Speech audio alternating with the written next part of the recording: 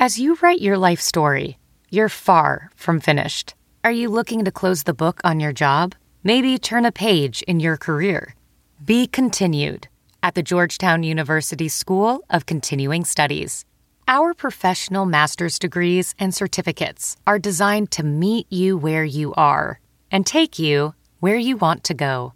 At Georgetown SCS, the learning never stops, and neither do you. Write your next chapter. Be continued at scs.georgetown.edu/podcast. Welcome to Soundcheck, the stories behind the chorus. Welcome to Soundcheck, where we feature all things music. In October, a $70 million performing arts center opened on the campus of Oklahoma State University. It took 2.5 years to build and many more years before that in the planning phase. The first performance at the new McKnight Center was New York Philharmonic with Broadway star Kelly O'Hara. O'Hara's an Oklahoma native, and she went to school at Oklahoma City University's School of Music. She's a Tony Award-winning actress with credits in film and television as well. We sat down with the actress and singer ahead of her concert last month to talk about her career and what delicious dish she misses from this great state. First time in the McKnight Center, right? Well, actually, it's not. I came to tour it during construction with my parents last fall. We came to a game, and I'm from Oklahoma, so Yeah. so we came and toured it, and it's unbelievable to see the transformation from when I walked in the dusty, kind of cavernous space before, and now it's just this beautiful, warm thing. So, Yeah, I was going to ask you what your first impression was. Oh, it's just state of the art. It's really, I've seen a lot of halls in my life around this country, and this is just gorgeous. We got a little sneak preview of what to expect tonight and Sunday. So just kind of give our viewers just a glimpse of what can we expect as far as the performances go. Well, this isn't your rock and roll or country western concert or even musical theater concert. This is classical, beautiful music. This Philharmonic is the best orchestra in the country, and perfectly played, extraordinary. I've just been listening just now, and the precision with which they play is like nothing we've ever heard. It's just extraordinary. And so they're going to do a full program of songs they've chosen just for this specific opening, and the Barber happens to be part of that, which is what I'm singing. It's only about a 15-minute piece, but it's a nostalgic, wonderful piece written by Samuel Barber and a James Agee book, which talks about summertime in the Old South, Knoxville, Tennessee, lying on quilts in the grass with your parents, watching the streetcars or the horse and buggies go by, and being a kid and not really knowing what the adults are saying, but feeling somehow safe by it. So it's a favorite piece of mine, and I think people will really kind of lean into it and enjoy it here. Sounds like a very warm song, like you reminisce. Warm. Yeah, very reminiscent. And I think a lot when I'm singing it, even though I'm from Oklahoma, I think a lot about my own parents, about summers here, like 4th of July's or something. It kind of harkens back to that for me. And so it's always, even when we performed it in New York City, it felt like home to me. So it's interesting to do it here. Speaking of home, how often do you get to come home? You're from Elk City, and then you went to Deer Creek, right? And then Oklahoma City University. How often do you get to come back to Oklahoma from New York? You'd be surprised how often.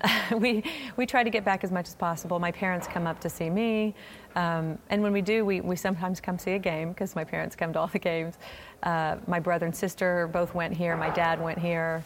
My cousins, my nieces and nephews have gone here, or still going. One's still here. So it's... we try to get back as much as we can. I want my kids to come and go to the farm and be with my dad and see all that. And it's a very different life than Connecticut, Yeah. So, it's important to me. And you're going to be speaking to a master class as well in just a little while. What do you tell aspiring performers? I can only imagine how difficult it is to break into Broadway. Yes, it is. I think if I had known more, I might not have ever tried. I was pretty naive when I went up there 20 years ago. I often tell people that there are a lot of rules with everything. People try to tell you exactly how to do something or how to be or what to do. And as I've seen over and over again, it's the differences that actually get the door open. It's the things that make you different. It's the things that are not the rule that actually, especially in the arts, it's having your own voice, your own statement, and coming in. I came in, I didn't have all the right things. I didn't do everything perfectly because I didn't know. And somehow that seemed to open doors for me. It was different and fresh, I think. So I tell students just to be who they are, and not try to be something else. Do you think the Oklahoma roots helped you to set you apart?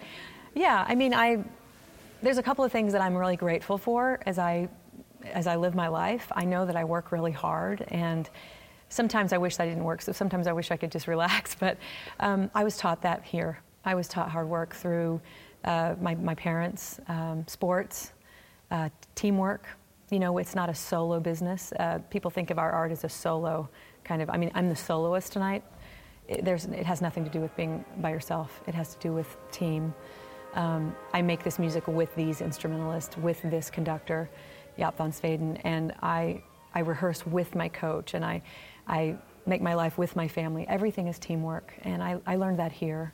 And so I think when we aren't around it all the time, say the kids who grow up in New York and around New York, we actually kind of dream bigger because we're farther away. We fantasize differently because we don't really have the reality in front of us, so we make it what we want it to be.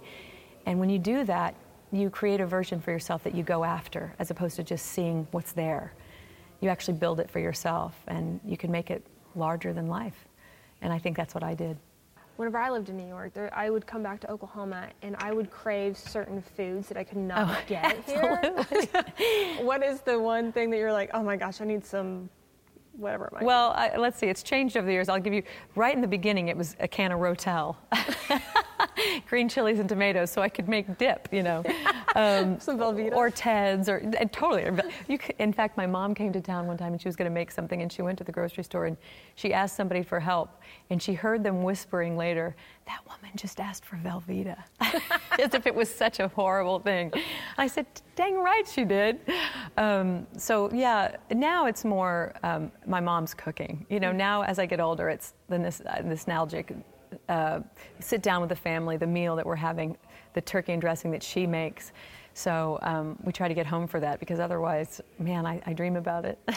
What? They don't have white gravy? They don't put gravy on things. Come on, white gravy and biscuits? It goes hand in hand. Mine was Brahms and Johnny's Burger. Oh, I'm sorry that I have to say this. Just my parents, when you could still come on the plane with liquids and stuff, my parents put Brahms chocolate ice cream on dry ice and carried it on the plane. 2 gallons of it for me, because I missed Brahms chocolate ice cream so much. It was my favorite. So my first year there, as a surprise for my birthday, they brought me Brahms ice cream. They love you. So that's what I'm saying. Brahms is actually a really good example. Yeah, chocolate. Oh man, Brahms is the best one. The world's missing out without the Brahms. Yeah. And for more podcasts, you can visit kfor.com/podcasts. See you next time.